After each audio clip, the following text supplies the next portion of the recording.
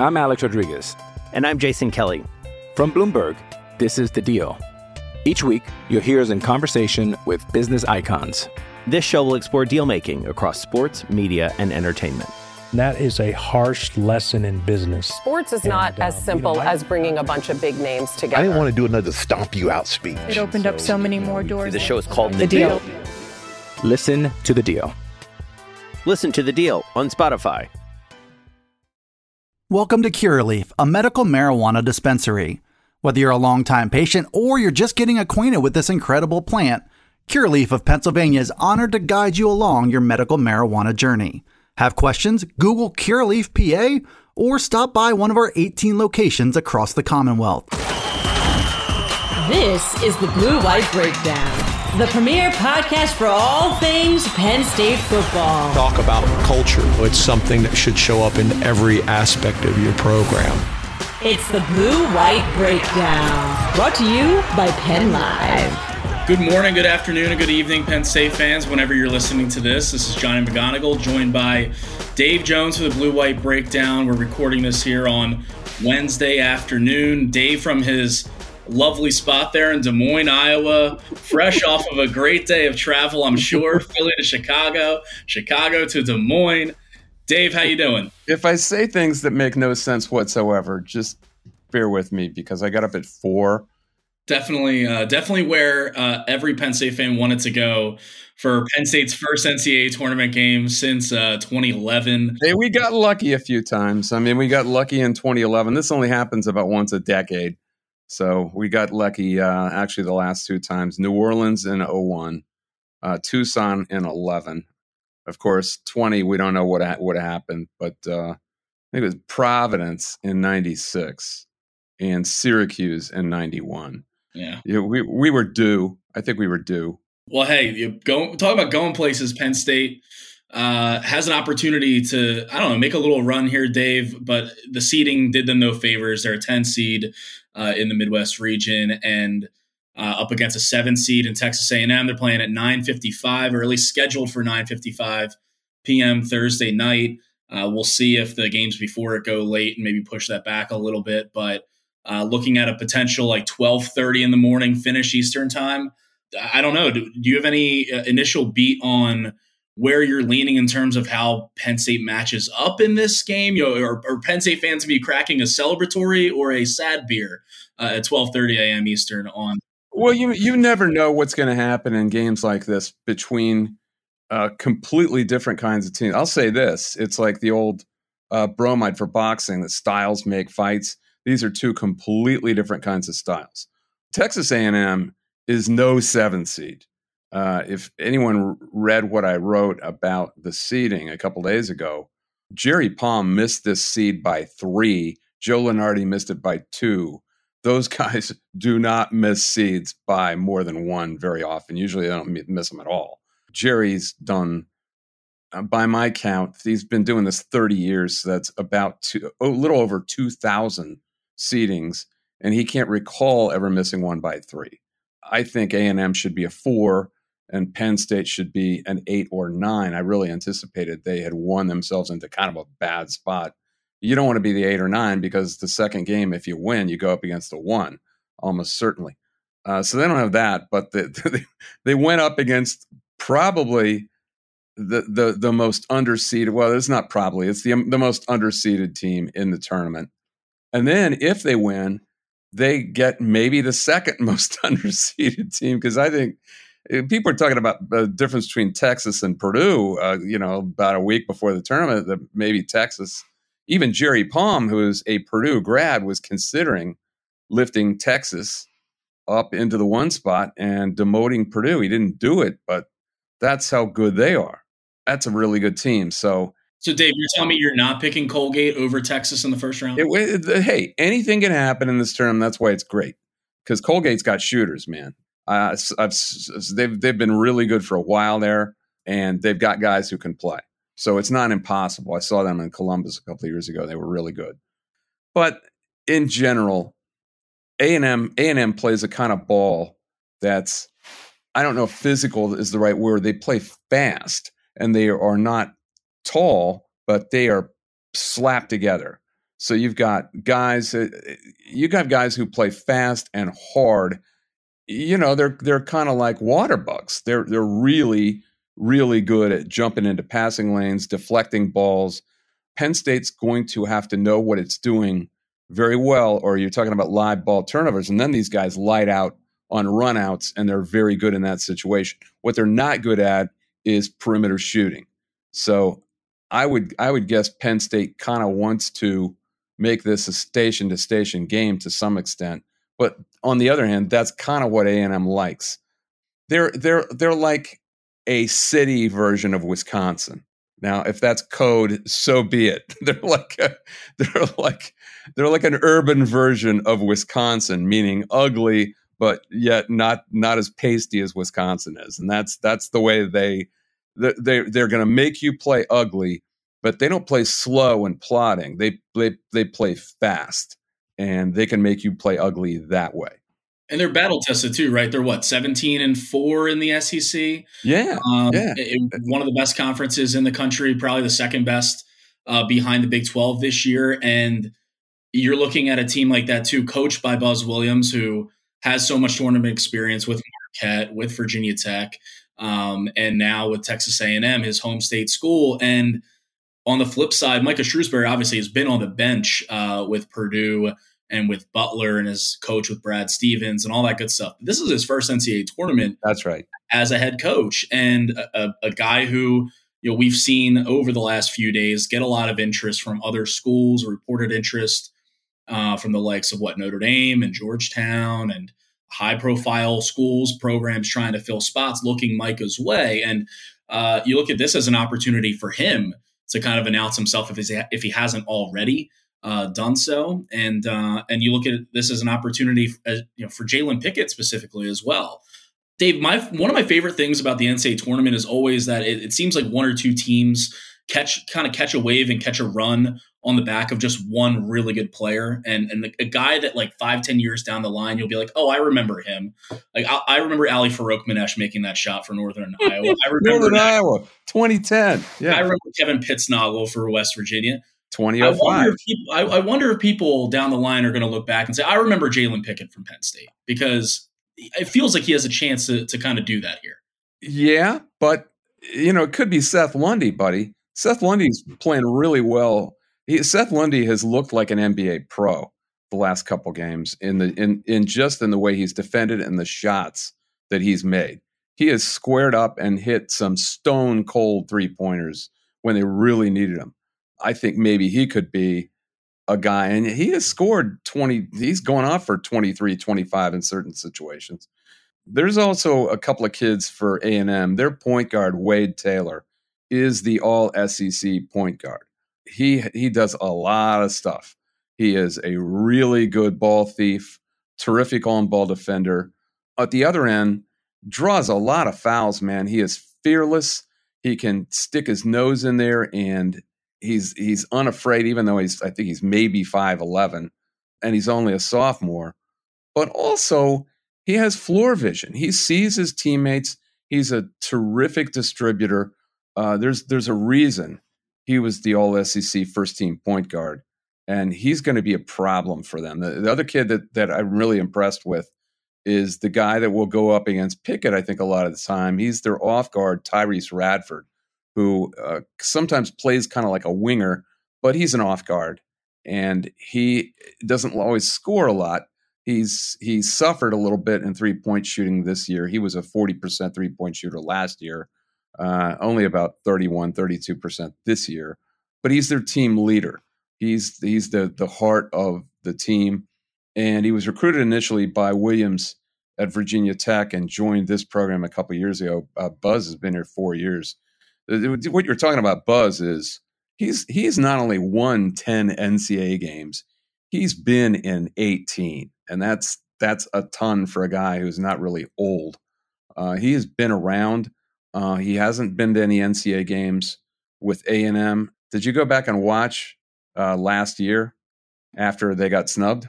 I remember seeing stuff on Twitter about it, and he just went on this long rant after that NIT game about the criteria and about everything. But I saw what you wrote, and you feel like this like them being seated as a 7 and not a 4 feels like it could be even a bigger miss by the committee, by the selection committee than leaving them out altogether last year. Yeah, it could actually really fuel them. It was a really whiny thing, especially for a team that they lost 8 in a row in the meat of the SEC season last year.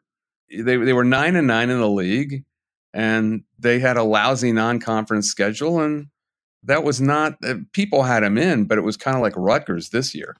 It expected they'd be in, and then they weren't, and everyone was like, "Oh, yeah." And no one at the end of a 68 team bracket is really wronged. Not anymore. I mean, they're in any one year. Jerry says to me all the time, and Joe Lunardi says it too, when he's not on camera, that there are really about 57, 58 legitimate NCAA teams in any one year, especially these days. This is not the quality of basketball that we saw certainly 20 years ago. It just isn't. And anyone who gets as emotional as Buzz Williams did about that thing is kind of off the deep end. So they had to razz him a little bit. But he's a really, really good coach. He is a good tournament coach.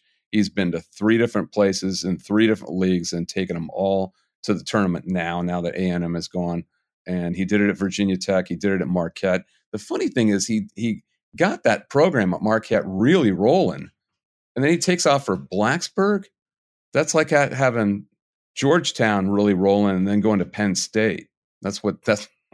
Oh, Micah Shrewsbury. Ooh. Oops. The thing is, a Big Ten school, I don't know if you saw the ratings for the Big East. This is something else I just read. Ratings for the Big East tournament were really down. And I think this is something Shrewsbury or all coaches and their agents are thinking about now. The Big Ten is flush with cash.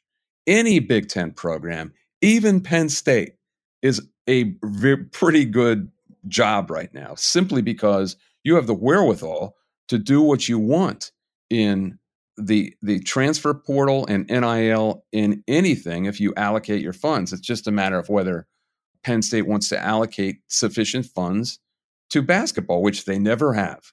They never have. I've been hearing buzz that Pat Kraft is really putting together a deal and trying to nail Shrewsbury down and wrap this up. But I don't know if he's going to be able to do it. If I was Shrewsbury's agent, I wouldn't allow it. I mean, it's a gamble. If it depends on whether he thinks he can win this game, and then his value just keeps going up. So it's not something you usually do before the tournament begins. Usually agents want to wait and see how it goes because your value can only go up. And that's the game. That's the game right now. We'll see what happens.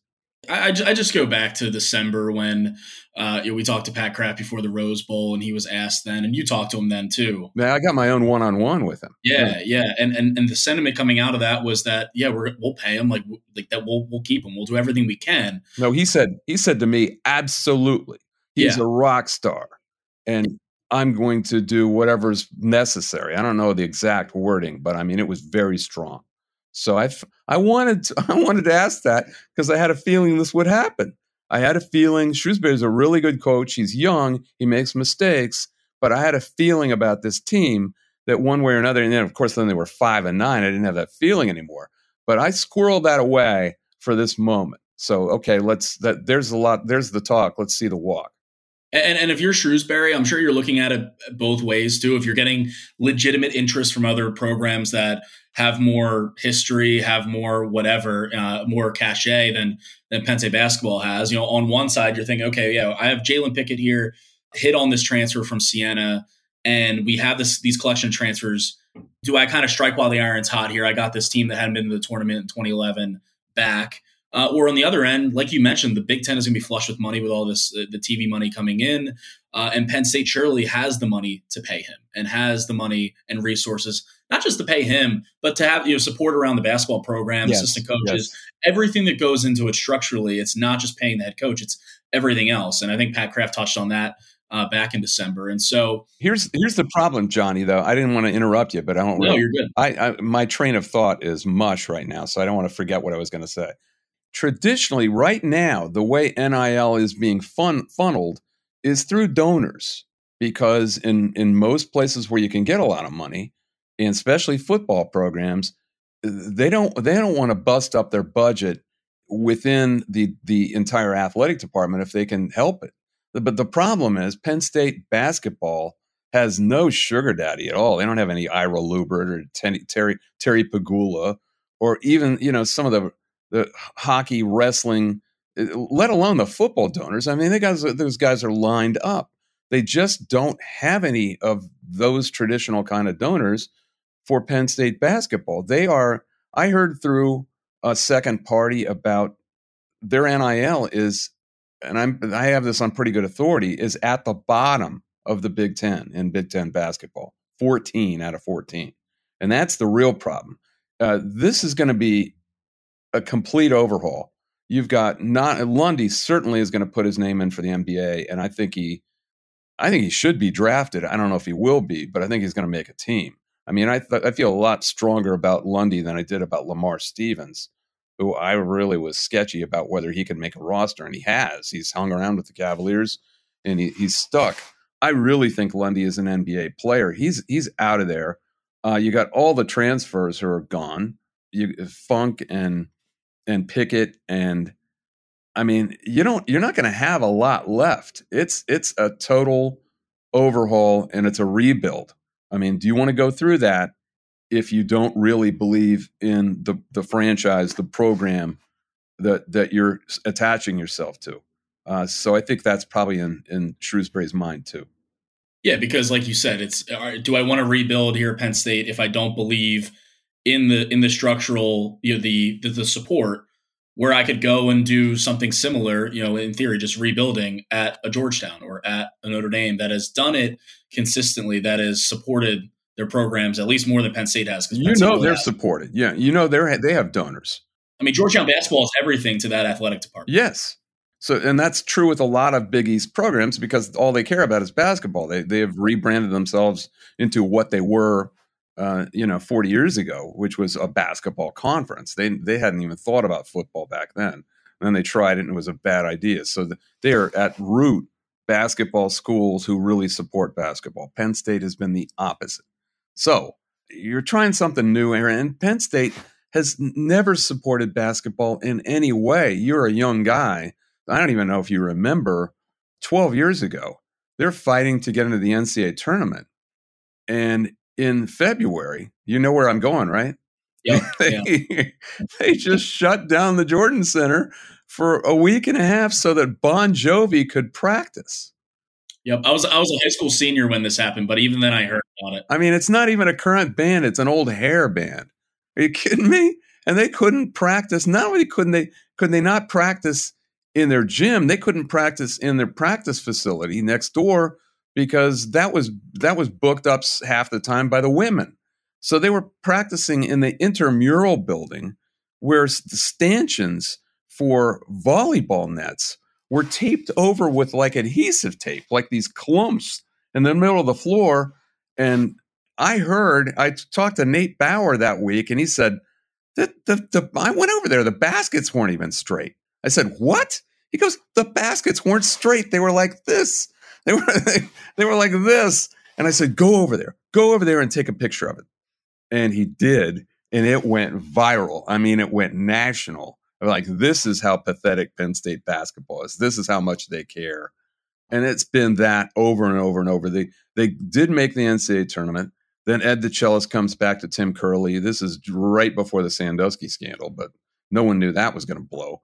And he says, okay, how about a new contract? And Curley's like, no, they just don't care. They've never cared. So that's what you're fighting. You're fighting these decades and decades of not caring. That's what you're up against. And so that's, something that'll be determined in the days, weeks. Mm-hmm. I don't even want to say months because it'll be determined before that in the coming days and weeks. But I guess at the time being, though, it's still like one of those where I'm sure Shrewsbury just wants to stay in the moment as much as he can. This team obviously wants to. You mentioned all those transfers. If he wants to stay in the moment, he's got to answer, yeah, I'm going to be here next year. And that's not something his agent wants him to do. It's not something he really wants to do. But that's the only way to stay in the moment because that's the elephant in the room. Is he going to be here next year? Would you agree people generally like him? They like his style, right? Yeah, absolutely. No, I mean, I think you could tell even after the Purdue game, the most recent game, the Big Ten championship game, in which they fought back like crazy and nearly pulled this thing off. The reaction on social media was all like, I was seeing gifs of just, people waving money, just like, pay this man, Pat Kraft, please, because I really do think that's the consensus amongst the fan base. Obviously, it's not their money, so that's something that you have to consider here. But yeah, I think generally speaking, a lot of people like him, and it's hard to not like a guy that brings your team to the first NCAA tournament in over a decade. Yeah, but I meant as a person. I think he sends off a good vibe. He sends a genuine vibe out, like a real human being, contrasting with the previous regime. And I don't mean Jim Ferry. That guy always seemed like he was selling you something, like an infomercial. And, Franklin does it sometimes too, but I think there's a real human in there. It's somewhere. I've seen him. Shrewsbury just looks human. And I think people like that. People like him above and beyond how they like what he's done with this very limited team. I mean, it has no interior presence whatsoever. And they're doing it with a raw freshman who's getting a little better in Kebajai. And then you've got Mikey Henn, who's on his 5th school in 5 years. All of the other ones low majors. And he's kind of like a cartoon character and goofy looking and but lovable, but he's not that good. And then you've got a 6'4" guy trying to defend the post as the third line of defense in Miles Dredd when they go small. This is a very limited team where if they don't do all the right things, they can be not very good, especially on defense. They're just not a great defensive team because they don't have any fly swatter in the back. And when you don't have a guy who can correct your mistakes, somebody gets around you, you make a false step, guy gets a corner on you, guy gets an angle.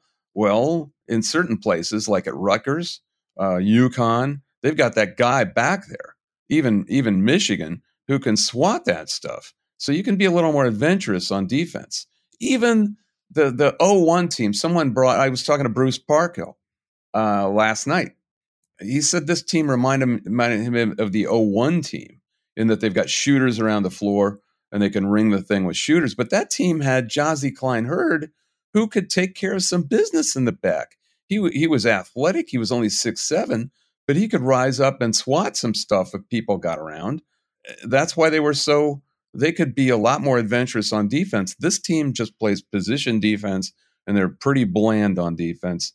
That 0-1 team against Carolina, when they beat Carolina 82-74 in New Orleans, they had 18 steals in that game, which was one off the NCAA record, the NCAA tournament record.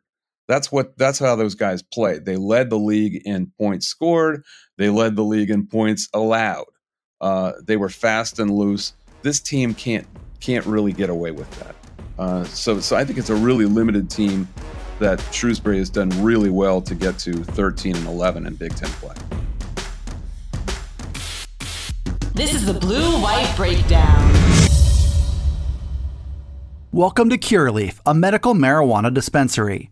Everyone's journey is different, and we are honored to guide you to the best relationship with this incredible plant.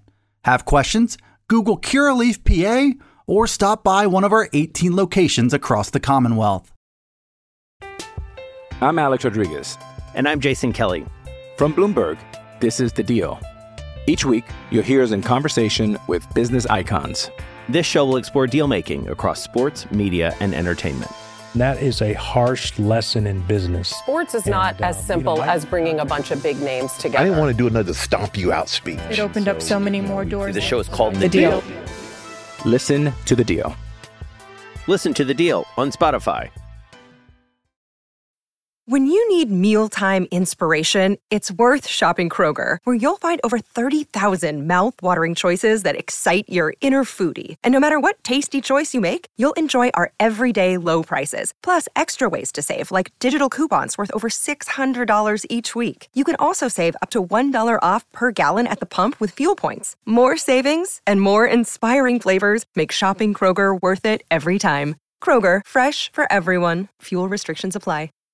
You mentioned, some of the guys, this team has a few guys who in 10, 15 years are just going to be tearing up their local Y. Yeah. Mikey Henn, like next year.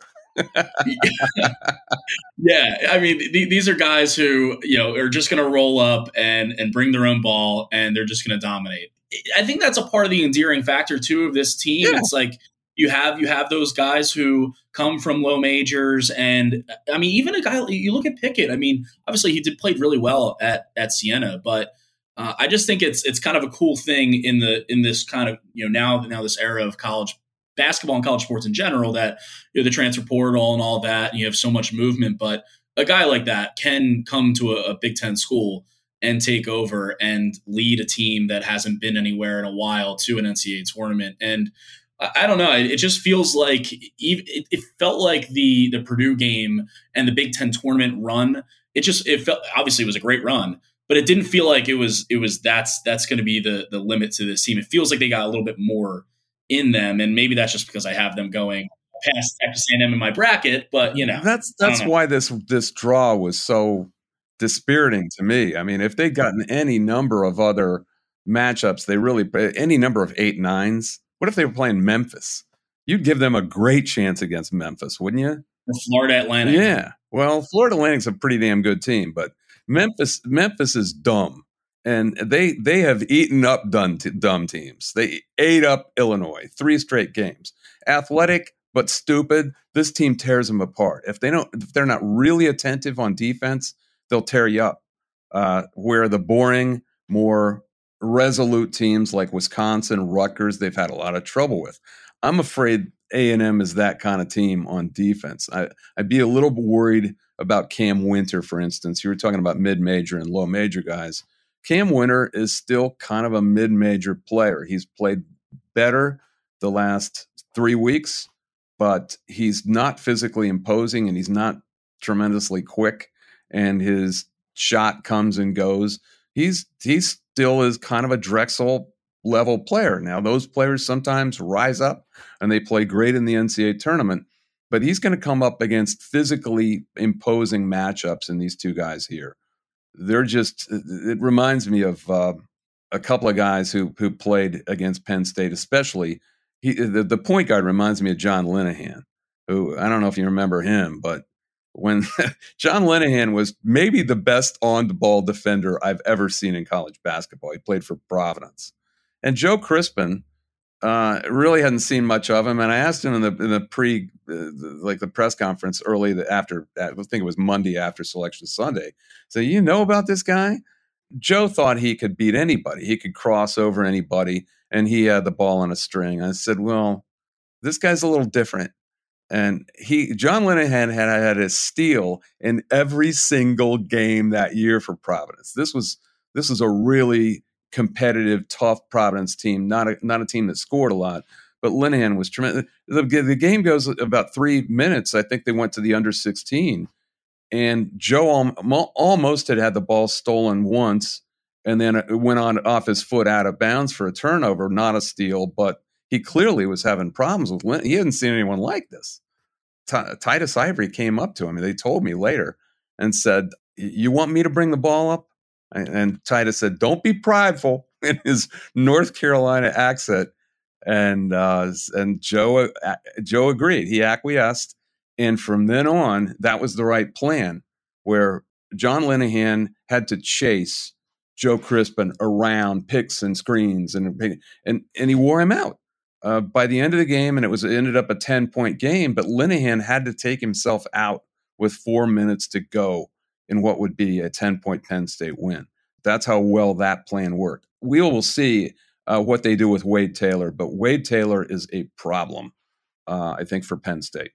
Yeah, when I was reading your piece about that, and you mentioned in there too, just his floater, I feel like that's a low-key thing that Penn State fans should know, is because that's such like I don't know, it's such a small guard, but if you can do it right, and if it's falling, it's a real backbreaker, especially in the NCAA tournament.